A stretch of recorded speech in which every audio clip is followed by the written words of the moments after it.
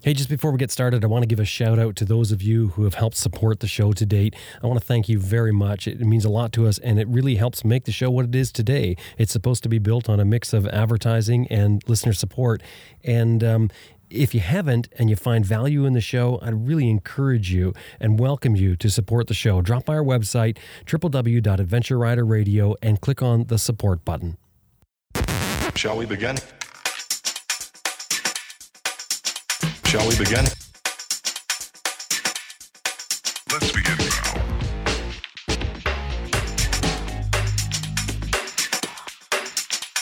Max BMW Motorcycles has been outfitting adventure riders since 2002. 45,000 parts and accessories available online and ready to ship to your door at maxbmw.com. And you can sign up for their e-rider newsletter too. It's free. maxbmw.com. That's maxbmw.com. Best Rest Products is home of the Cycle Pump Tire Inflator, Tire Iron Bead Breaker, Easy Air Tire Gauge, and other adventure motorcycle gear. Whether you're on the road or off the road, you'll want a compact and reliable tire inflation method. And the Cycle Pump runs right off your bike's electrical system. It'll fill your flat tire in less than 3 minutes. It's the one we use here at Adventure Rider Radio. It's made in the USA, and it comes with a lifetime warranty. www.cyclepump.com. That's www.cyclepump.com.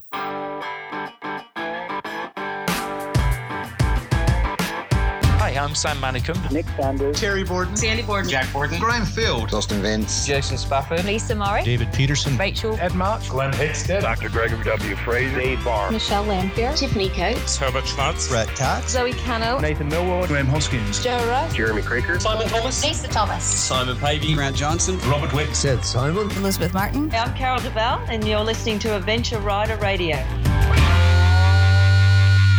Green Chili Adventure Gear offers American-made, heavy-duty, innovative luggage systems for all types of motorcycles. Turn any dry bag into motorcycle luggage using their unique strapping system. And of course, Green Chili Adventure Gear is all tested in extreme weather and terrain to withstand the abuse of adventure riding. And that has gained them a top reputation for tough, reliable gear. www.greenchiliadv.com. That's www.greenchiliadv.com. The MotoBreeze chain oiler is powered by wind pressure that automatically adjusts for speed. No electrical or vacuum connections. It delivers oil to your chain with a felt pad that's mounted on your swing arm, which eliminates the problems of exposed nozzles near your sprockets. Get more miles from your chain and sprockets and forget about the messy spray oil. www.motobreeze.com. That's 2 I's in there. www.motobreeze.com.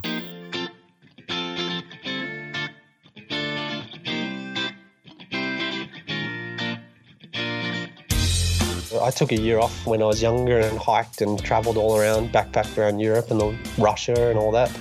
And that really made me think, well, what am I doing here? So I went back to work and I was just not the same after that. I just realised that there was, it took me a few more years to be in the position to, have the house and all the stuff. But definitely that, the ability to step back for a year and look at and evaluate, who I was and what I was doing. And for me, it changed my life.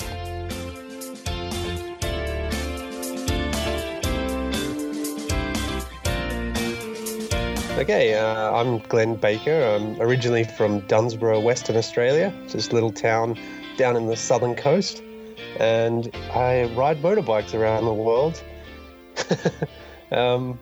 That's about it. I like to keep it simple. Glenn, welcome to Adventure Rider Radio. Yeah, thank you. Thank you very much for having me. Where are you right now? I am currently in Revelstoke, British Columbia. So No. Really, Glenn, where are you really right now?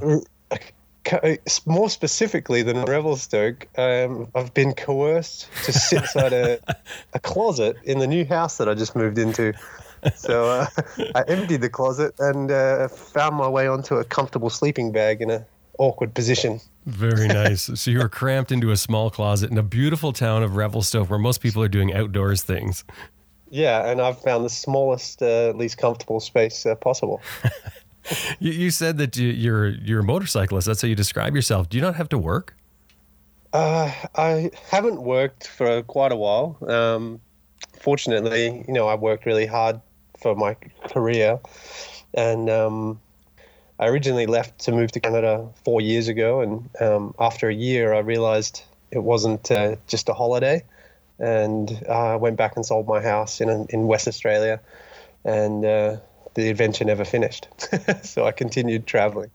Where does the motorcycle come into this? I mean, we've talked to a lot of Australians on this show, and it seems that, I mean, anybody on a farm is introduced to the motorcycle at an early age. Is that the same for you?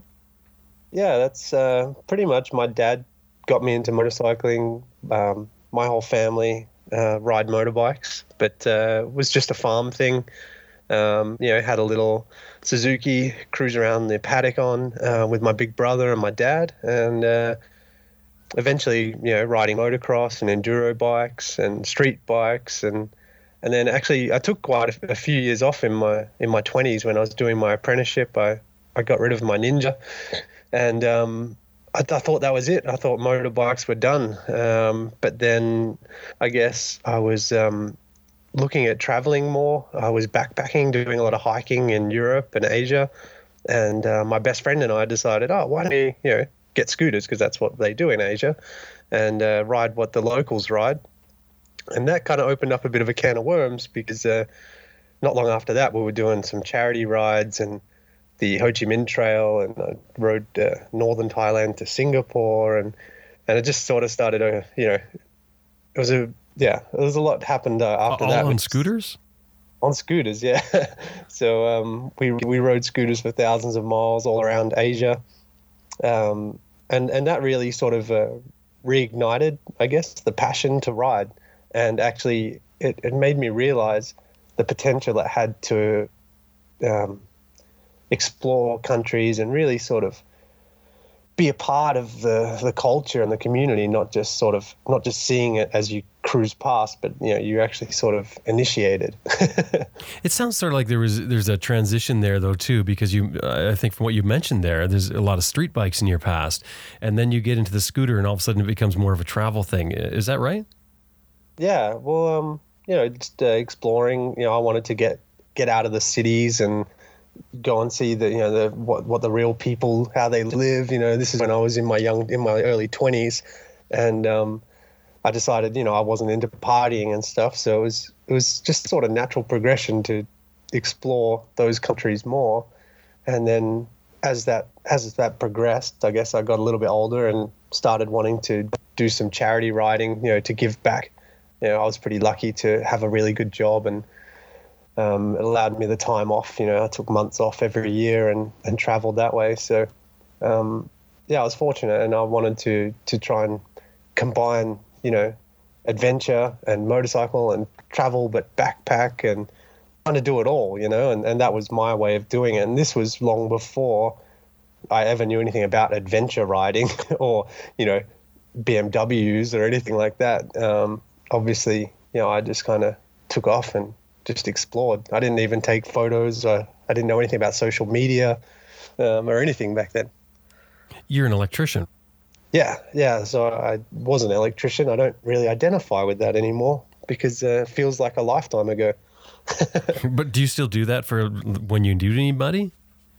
No, I haven't since April 2013. I left. I was working in an underground gold mine in Western Australia. And at the time, I was with my ex-girlfriend, and she was English, and I'd kind of decided I'd had enough. Since working all through my 20s mining, and I decided I wanted to live somewhere overseas. So I quit thinking I would be back in a year or two. And if you ask my mum, she probably still thinks I'm coming back because Don't let your mum hear this then. Well, the idea was, to condense my house. When I sold my house in Australia, I sort of condensed it into one bedroom in their house they were retired to. And, I'll be back in a year, Mum. And that was 4 years ago. And so, they still think I'm coming back to get my stuff. Right. She's probably still vacuuming your room every week. Yeah, I think my pop stays there sometimes. But, so that was a interesting development, I guess. I never saw life taking this path. So, it's been a surprise to me as well. Where does the KLR come into it? So it's funny because KLR, it's so where do you begin? Well, the KLR, like that sort of represents adventure, doesn't it? I mean, that's like that was the first big step for you, wasn't it, to what most people would call an adventure bike. Although, I mean, I honestly think the scooter is an adventure bike too, but that's sort of the, I guess stepping up into that official visually recognized adventure bike. Definitely. And, but I mean, if you go back to Australia, obviously where I grew up, it's not popular over there. To be honest, the first adventure rider that I really got to know was my friend Scott, and I was driving my new Jeep with my ex-girlfriend up the West Australian coast, and I was camping just near a really nice beach near Monkey Mia. It's a beautiful. There's a hostel there and a resort, and that's about it in the whole town, and you're hundreds of miles from anything. And this guy Scott, he was there on his DRZ 400. And he was camping, and that was the first time I'd ever seen anyone doing this kind of thing. And I was fascinated because I was just like, I'd done some riding in Asia, but on a scooter and staying in Airbnbs type style. And Scott was kind of like, I'm just riding this bike around Australia, I was like, wow, that you can do that? And I think that sort of left an impression on me because, I'd continued to strive to explore these places, but I couldn't do it on what I was riding with the gear that I had, So when I came out to Canada, it was initially I just came for the winter, and I thought, I'll see where I go from here.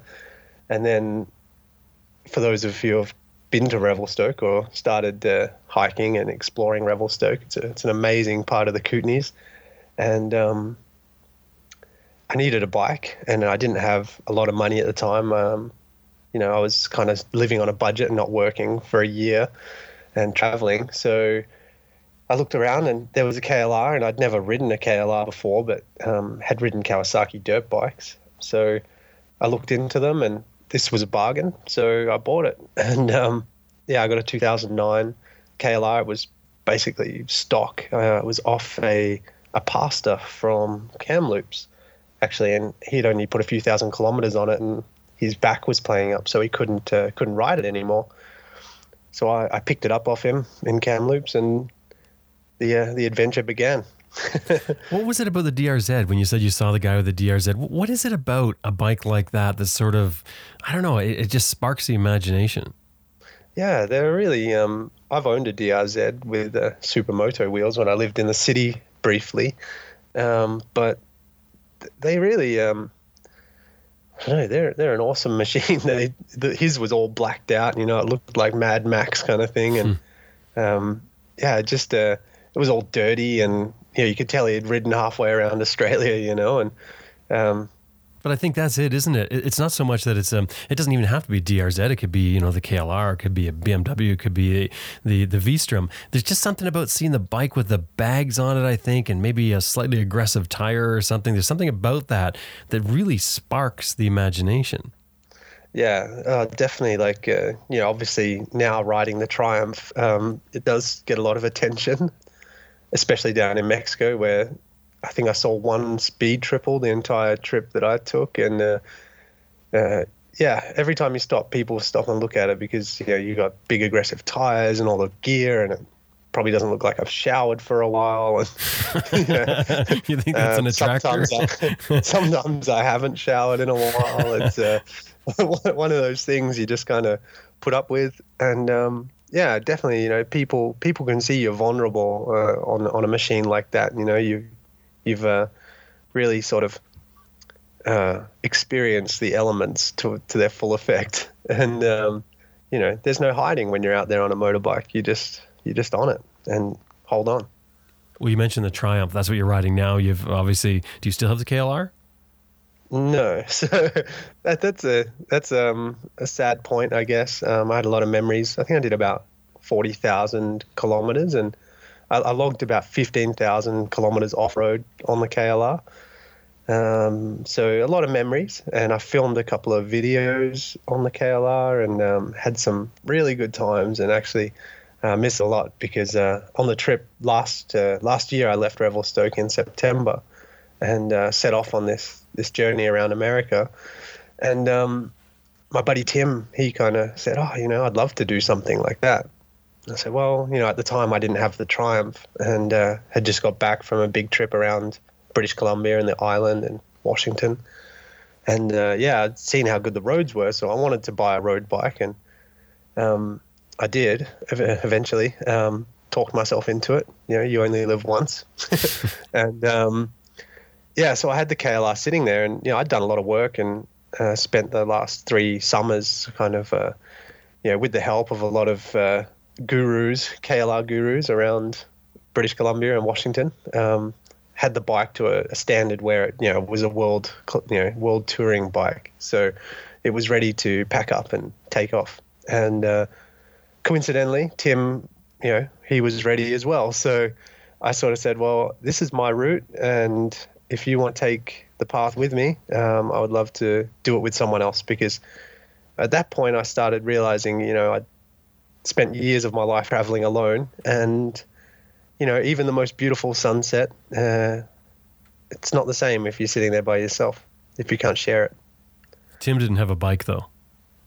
No, that was an issue. Tim, he was an Australian friend, but he had been working in the winter season here, and there's not a lot of money to be found when you're working a seasonal job. So he wasn't in a position to buy a new bike or anything. So, I came to him and said, this is the position I'm in. I can give you this bike to loan if you want. And and so we started the journey. And Tim followed me for a couple of weeks through the States. And he didn't have the money or the time to continue riding for the whole trip that I had. But that couple of weeks was fun. We got to Tucson, and eventually Tim was flying out, and pretty much without a hitch. We had a few problems on the way down, but by the time we got to Tucson, I think we'd camped the whole way, and it was his first trip, so we were quite fatigued, I guess. And it was on a Friday afternoon. Tim wanted some photos in his underwear out by the cactuses. Of course, because that's what you do, right? Yeah, it seemed appropriate. So we rode out with a friend of mine from Tucson to Saguaro National Park, and I liked my photography, so Tim put on his Speedos. The lifesavers wear them in Australia. You've got the we call them budgie smugglers, but Tim had those on with his lifesaver badge or whatever it was, and an American flag, and did a photo shoot out by the Saguaro National Park.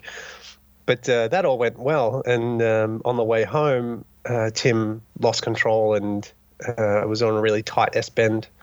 It was off camber on one side of the road, and he drifted out into the other side of the road, and there was a truck coming the other way. So he got rammed by a Dodge is kind of the end of that story. Wow. Is he okay? I'm not sure of the exact extent of his injuries. He broke his wrist, and I think he tore a ligament in his knee, but he was very fortunate. A split second either way, and he would have been underneath the truck. So the bike was underneath the truck. So that was what happened to the KLR. But Tim is okay now, though. Tim is okay. He's currently in Portugal, I think, surfing. Okay. So that's nice to hear the happy ending to that anyway.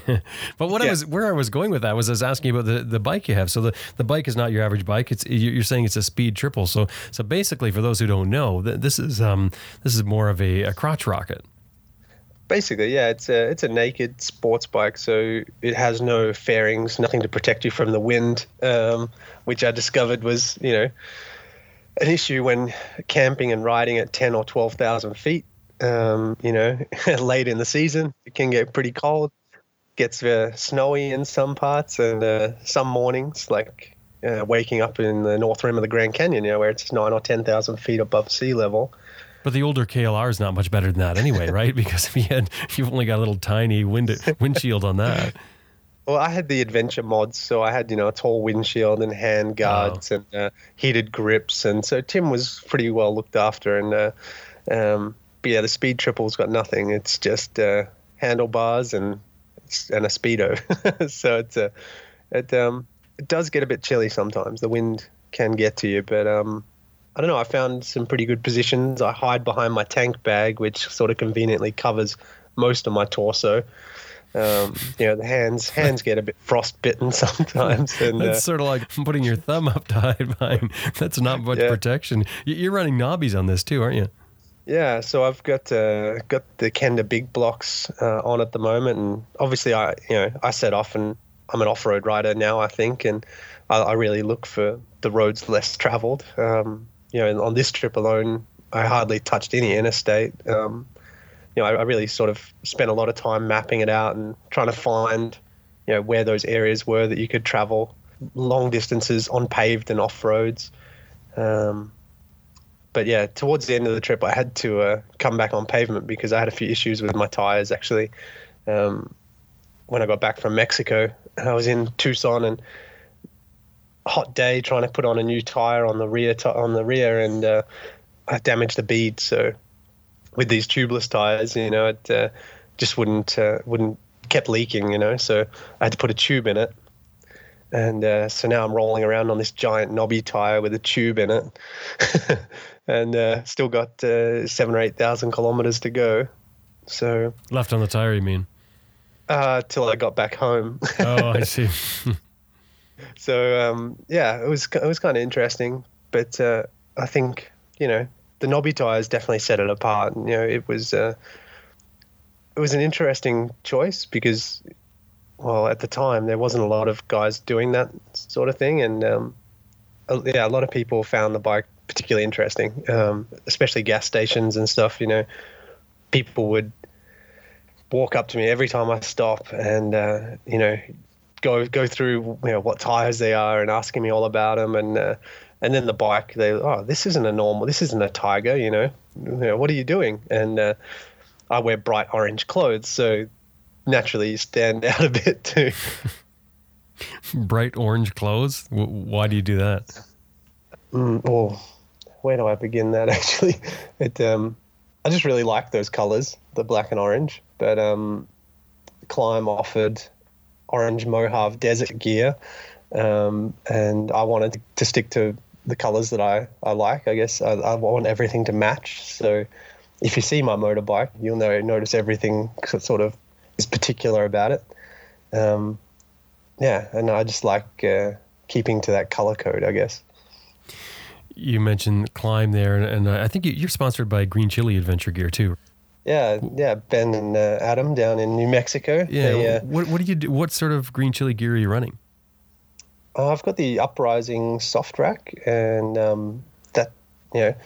I've taken a few photos of it, but it's really hard to see or photograph unless you're in person looking at it. I found, usually all my gear's strapped to it, so you can't really see what's going on there.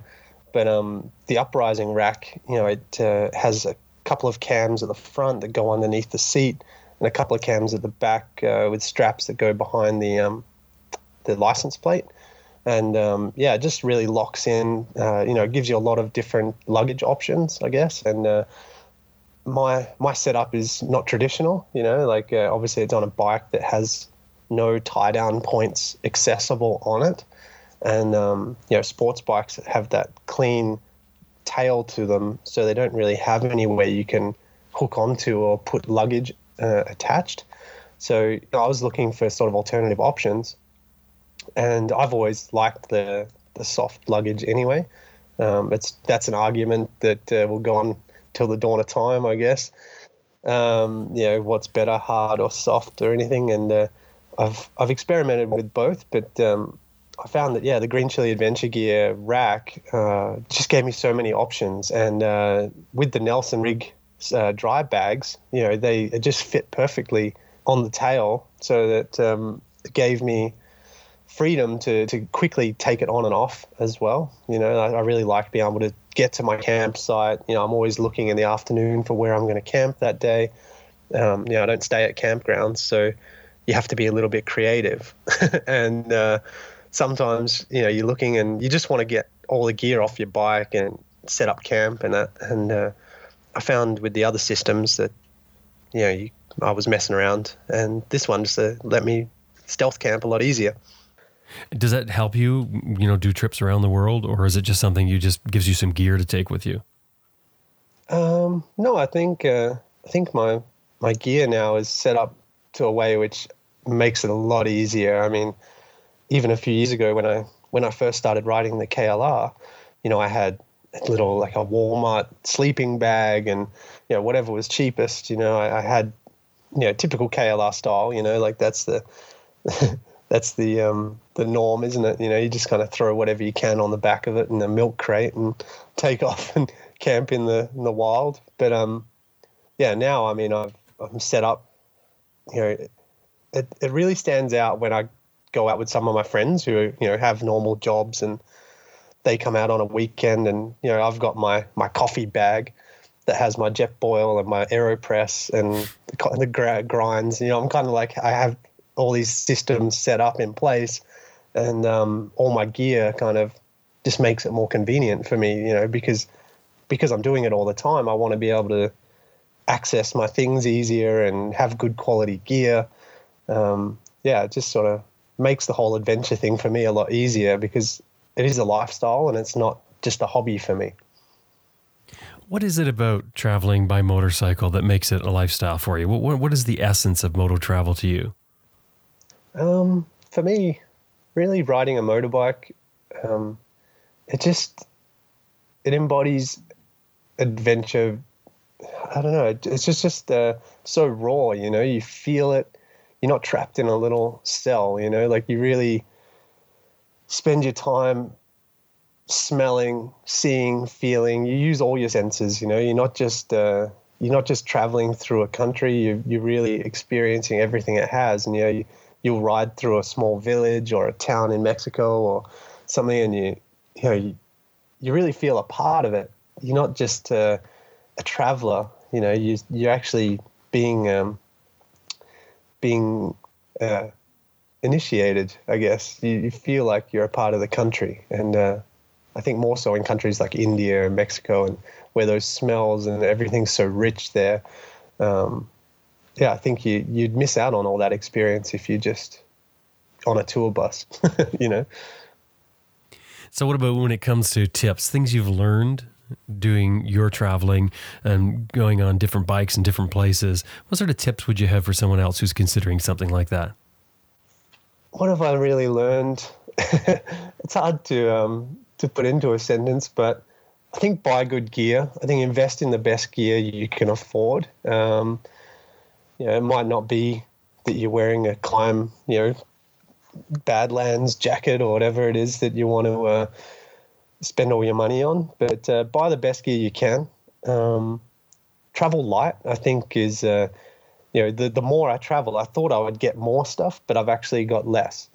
So it's kind of been the opposite. No, that's interesting. That is an interesting point. I mean, a lot of people talk about that, about the taking too much. You learn when you go on your first trip you've taken too much, and I think it's something you relearn as you go along, isn't it?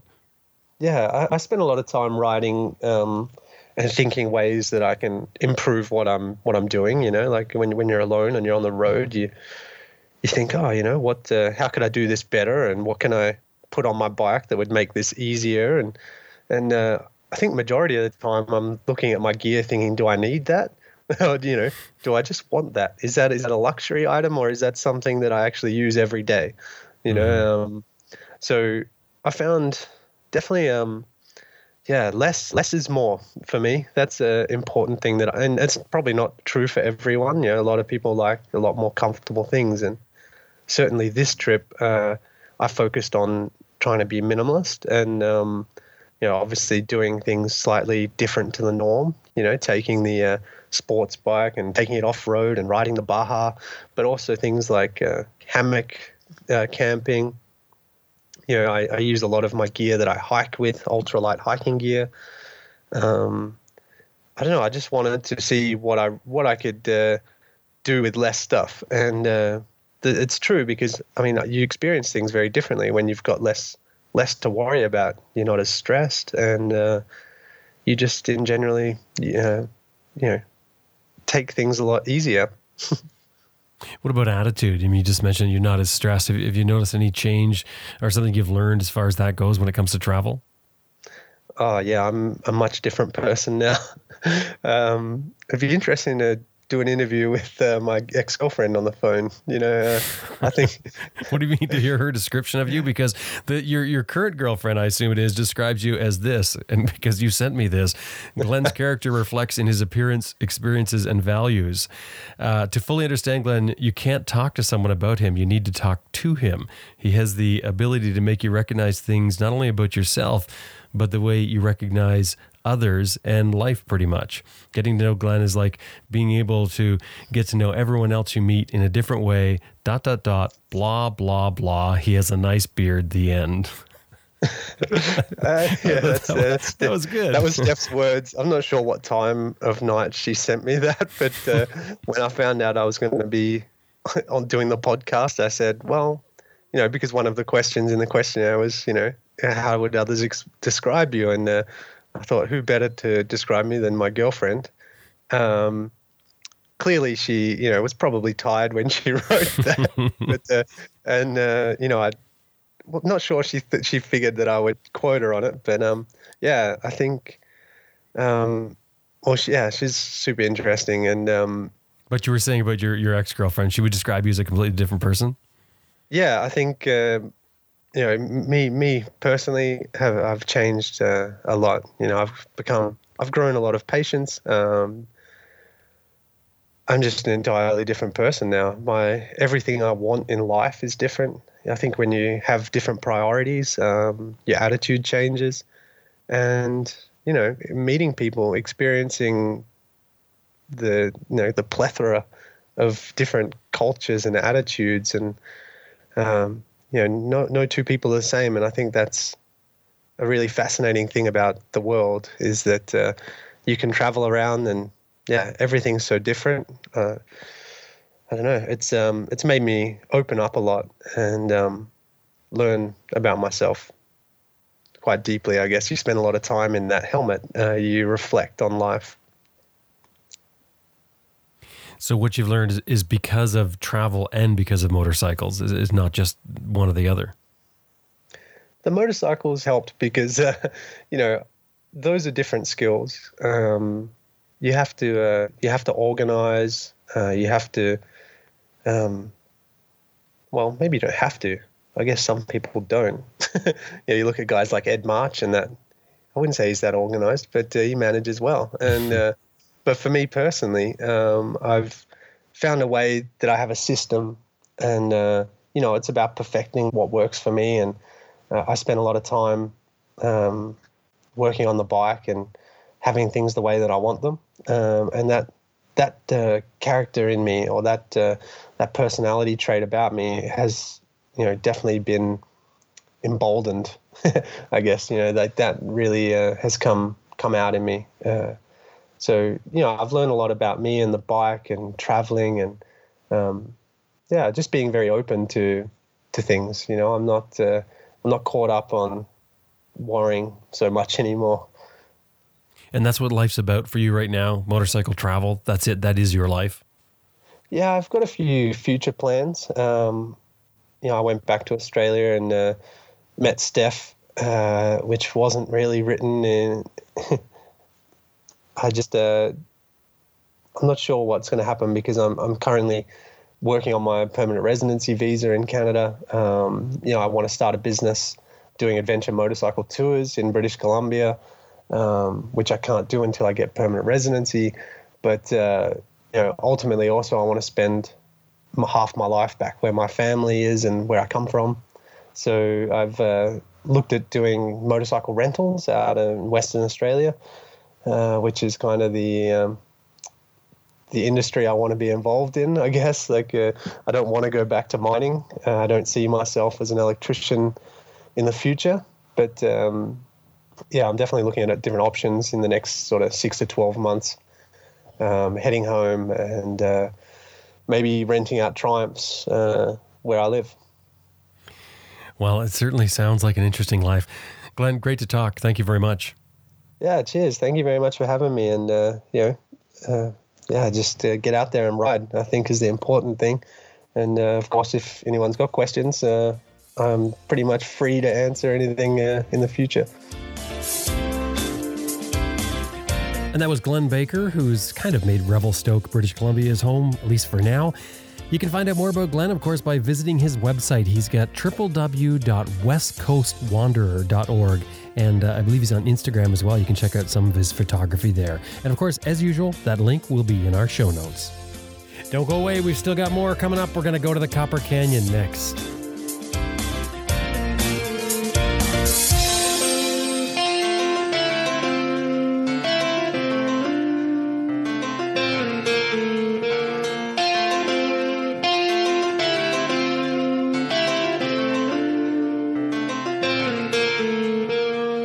Well, if you listen to this show for very long, I'm sure you know the name Brett Tax from our Rider Skills segment.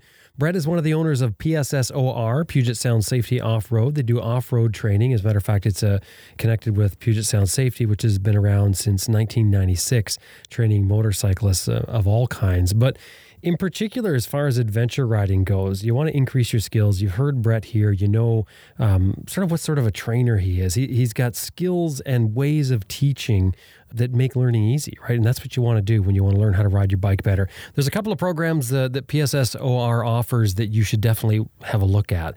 ADV training camps and the ADV training expeditions. The camps are basically sort of a base camp style where you learn on site, but the expeditions are learn as you ride trips. So you'll actually go on a trip and learn at different scenarios that they have set up there, and even things that just happen along the way. Brett and I have talked about it on the show before.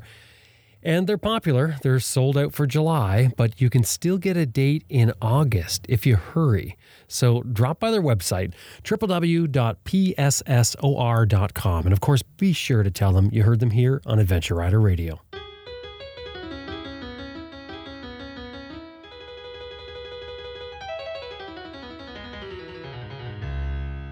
You know, there's only a couple of mods that I've made to my bike that have actually made my bike handle better. Well, okay, they made it so that I can handle my bike better. One of those is my IMS Rally foot pegs. I have a dirt driveway, so when I installed these pegs, the first thing I did, stood up as I go out the driveway, as I often do. Not that I really have to, but it's, it's a fun time to spin the tire or do whatever. But immediately as I stood there, forgetting that I just installed the pegs, I immediately felt the difference. I had a platform to stand on, I had leverage to steer, I had grip on my boots. It just made me grin right away. Now, after experiencing what a huge difference that these IMS pegs made for me, now I consider it really as one of the first mods I'll consider on any adventure bike that I get in the future is definitely to replace the pegs with a wider foot peg. Hey, IMS has been around since 1976. That's over 40 years. And in that time, they've earned a solid reputation in the racing industry for quality products. They've got a full line of adventure bike foot pegs, probably for your bike as well. I think they've got most every bike on there. Drop by their website, www.imsproducts.com. That's www.imsproducts.com. And of course, anytime you're dealing with IMS, let them know you heard them here on Adventure Rider Radio.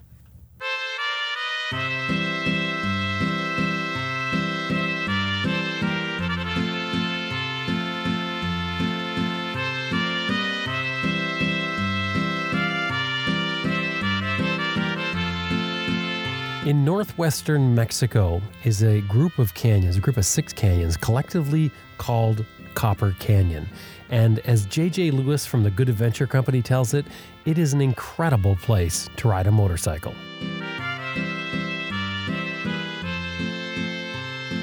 The Copper Canyon is in northwest Mexico, so there are 6 distinct canyons from like 6 different rivers that make up the Copper Canyon. So if you're going to go to Chihuahua, you're basically, to get to Creel, you're about 4.5 hours. So you would have to go southwest from Chihuahua City, and then you kind of hit the rim of the Copper Canyon. And the 6 canyons, what do? They flow into one? They flow into the Rio Fuerte, which then flows, into the ocean. How big of an area are we talking here? I do not know the exact acreage or what have you, but it's super vast. We only basically, have the tip of the iceberg down there in terms of where we go. And we go to Batopilas, we go to Urique, and those are two distinct canyons. So we go down into one, we go up, and then we go down into the other one, and we go up, and then we explore some of the regions around there, some of the other canyons. And are there roads through all these canyons? I mean, this is an area that people live in? Well, the Tarahumara Indians have lived there for the past 500 years. So they are the native people. So they have created running routes. This tribe is known for their long distance running, and there is a huge marathon that's in Urique every year. That's an endurance race, and so you'll see a lot of the native people running that endurance race. So basically, the trails that we run historically have been the pathways where people have run for centuries. Why are they known for running? The Tarahumara, they are known to run up to 450 miles within 48 hours. So if you do a YouTube search or you look up Caballo Blanco, who was a American who went down to the canyon and just got a lot of the running organized, you'll be able to see the history of the Tarahumara. And when we go down into the canyon, you will see members of this tribe, and they wear kind of a white, large, like loincloth skirt kind of thing, and real colorful shirt. And either they run barefoot or they use old tire treads cut up, and that's all their footwear. They don't have Nikes or Adidas or whatever. They run barefoot or with these tire tread sandals. It's absolutely amazing. And you'll see an 80-year-old grandmother who's got legs of a 20-year-old, and yes, she will run those extended runs, just like people have for centuries. So it's a pretty amazing culture that we get to visit. Is there a reason that they would run those distances? Is that something to do with their culture or something to do with getting food, or? It has had a lot to do with persistence hunting. From what I've read and what I've known is they will basically chase after the deer and make the deer tired enough that it gives up. And that's traditionally how they have got their food, is through that type of hunting. 450 miles, that's just unbelievable. I know. And they drink this corn beer, which has a real low alcohol content, but has a lot of electrolytes in it. And they're trying to figure out, what is it that gives these folks the ability to run such incredible distances? And a lot of what they've looked at is just their diet. And before they run long distance, they will drink a lot of that corn beer. And so maybe that hides some hidden electrolytes that we're not aware of. Wow, that is incredible. What else is special about the area? What draws you to it as far as motorcycling goes? Well, it's the rugged terrain. So as you know, and as I've said before, I love taking big bikes, big KTMs, big BMWs, in places where it's just incredibly difficult to go and to make it out. So I like the rugged terrain. I like the culture. We support a school down there, so we've given thousands and thousands of dollars to a local school, and so we get to go and visit the school every time we go down there. So it's almost like we're celebrities as we go into some of these towns. So I love the culture. I love the riding. So you can really have a world-class expedition just a few hours from the border. What kind of riding are we talking about here? Is this rugged riding? Is this pavement? We do a mixture. So we like to say we do the best twisties of your life. The best tarmac twisties that you've ever ridden, like all that's day. In the canyon? They have tarmac twisties there? That's to get to the canyon, and that's around the canyon. And when we go in the canyon, Jim, it's the best off-road riding you've ever done in your life. And it's not uncommon to use a winch or use teamwork to get up some obstacles and some climbs. The weather changes a lot of the roads down there, and so one year it might be this way, and then the next year it's going to be that way. So the most rugged terrain that you've ever ridden on your big GS and that you can't believe that you're going to make it through, we are going to help you make it through. So as far as equipping a bike, if somebody's do this trip with you, or even if they're going by themselves, they're considering doing something like this, what do you equip your bikes, or how do you equip your bikes differently for this trip that you may not for another trip? Well, I just think about mechanically at number one. How do you keep your bike mechanically safe in the places that you're going? If it's going to be huge rocks or loose rocks, you want to make sure that you've got a really, really substantial skid plate on your bike. That's number one. And number two, where we go, we really, really recommend soft luggage. So there's so many different soft luggage options out there. So you can fit whatever you want, basically, in that soft luggage. And that only helps if you tip your bike over. If you've got soft luggage, you don't have to hammer out your panniers. You just have, it's like big, pillows on your bike, if you will. So again, skid plate, soft luggage. You want to make sure that you've got some really substantial boots. There's no street boots or no touring boots. It's really, you need a lot of coverage because, when you do drop your bike and you drop it on your leg, you want to make sure that we're not having to fly you out somehow, if you don't have the right coverage. You want to make sure also that you've got the right pants, the right jackets. And so we have guys that will wear just regular motocross chest protectors when they get down to the canyon because of the heat and the rocks. And we have other guys that are fully outfitted in, climb gear and the heat and making it work. So, mechanically your bike, your luggage and your gear, make sure that you have hardcore gear that when you go down, you're going to be protected. What about water and food and fuel availability? What's great about where we go in Mexico is, there's fuel available. We rarely ever have to get gas from the locals. Water is available at every stop that we make. So, some tienda, might not have gas, in the middle of the canyon where we're going, but they're going to have water. They're going to have electrolyte, juice or whatever. So we're never lacking really for that down there because there's always a small store available. You just came back from a trip there, I guess just a couple of months ago, and that was an interesting trip from what I saw on Facebook. I saw that your lead guide ended up. Well, what happened to him? Well, it was on the second day. Our lead guide vehicle crashed, and it was a horrible crash. He totaled his GS Adventure, and that sort of set the tone for the adventure in some ways. Is that, gosh, what are we going to do now? We had to send him back on his way, and he had MedJet, was able to repatriate his bike and that kind of thing. But we really had to kind of dig deep and work together. And that's what I've always said to my clients is that I'm not going to give you a hand-holding trip. You're going to have a true adventure. And so that's when the true adventure started. And we had another rider who unfortunately broke her wrist, and we had to get her flown out and had to get her bike repatriated as well from MedJet. But it was just kind of one of those trips where, some of the stuff hit the fan, but everybody worked together, and everybody at the end of the trip said, this was the best trip of my life. One of the portions, Jim, that was really exciting for us was where we were in a place called the Golden Triangle.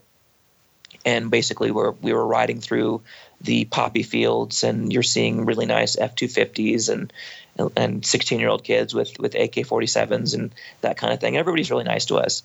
But we had to get this ferry, and the ferry only goes at certain times, of course. And so we get to this ferry stop, and it's supposed to come at like 6:45. Well, at 6:45, it's not here. 7:15 rolls around. 7:30 rolls around. 7:45 rolls around, and all of a sudden we're like, I guess we're staying here for the night. So had everybody kind of get their food arranged, and we were kind of preparing the plan for that night, and about ready to rock and roll on that plan. And pretty soon, in the distance, you hear the chug, chug, chug, chug, chug, chug of the ferry, and we could not be as relieved as we were at that point. But it's normal for the schedule. It's Mexican time. It goes on its own.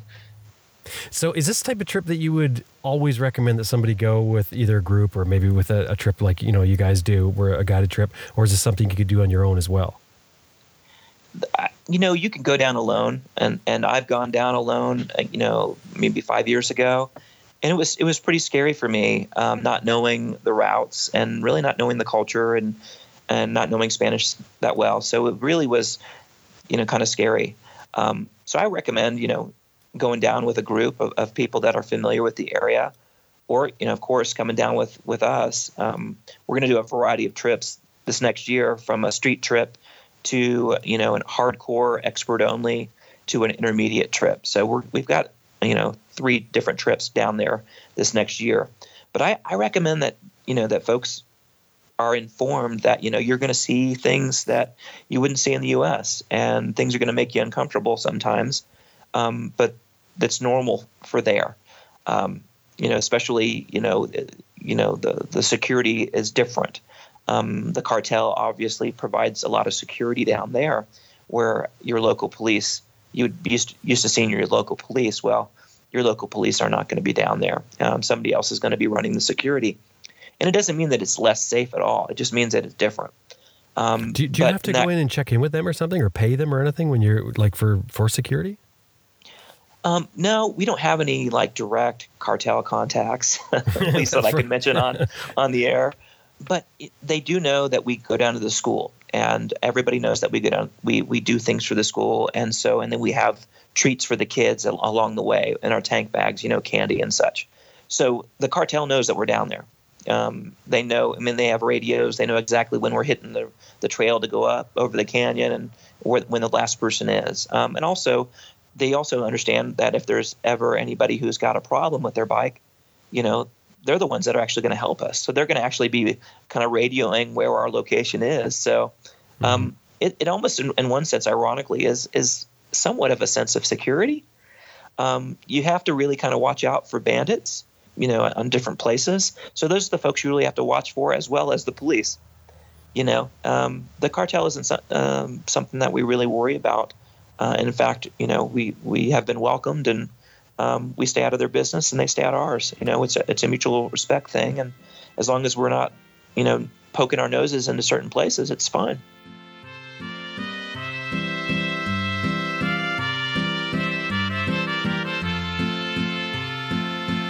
And that was J.J. Lewis from the Good Adventure Company, who runs trips into the Copper Canyon. If you're interested in finding out more, drop by their website, www.good-adv.com.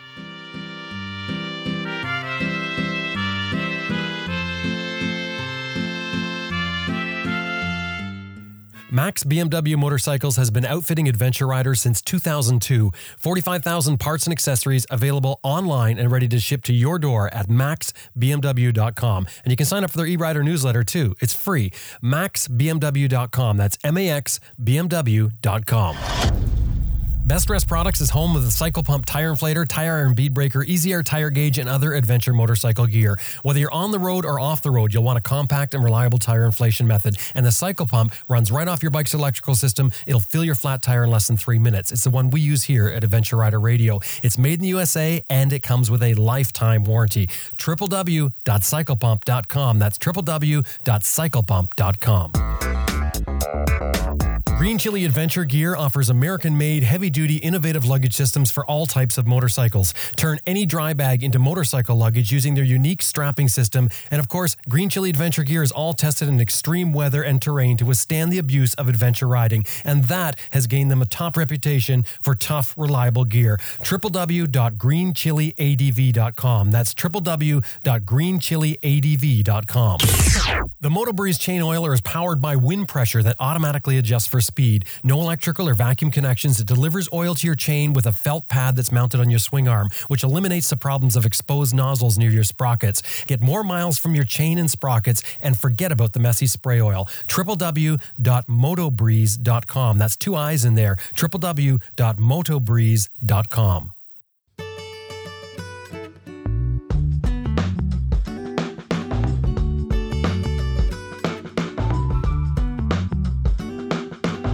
Well, that about wraps up another episode of Adventure Rider Radio, and we sure hope you enjoyed listening to it as much as we did making it. Special thanks to our producer, Elizabeth Martin, and of course to you, the listener. Remember, you can download all of our episodes by visiting our website, www.adventureriderradio.com, or anywhere you get podcasts for that matter. And don't forget about the other show that we do, the monthly show called ARR Raw. It's a separate show. You subscribe separately. Again, downloadable anywhere you find podcasts. Remember, we're on Facebook and Twitter. You can communicate with us in both spots. My name's Jim Martin. Now it's time to get out there and ride your bike. See you next week.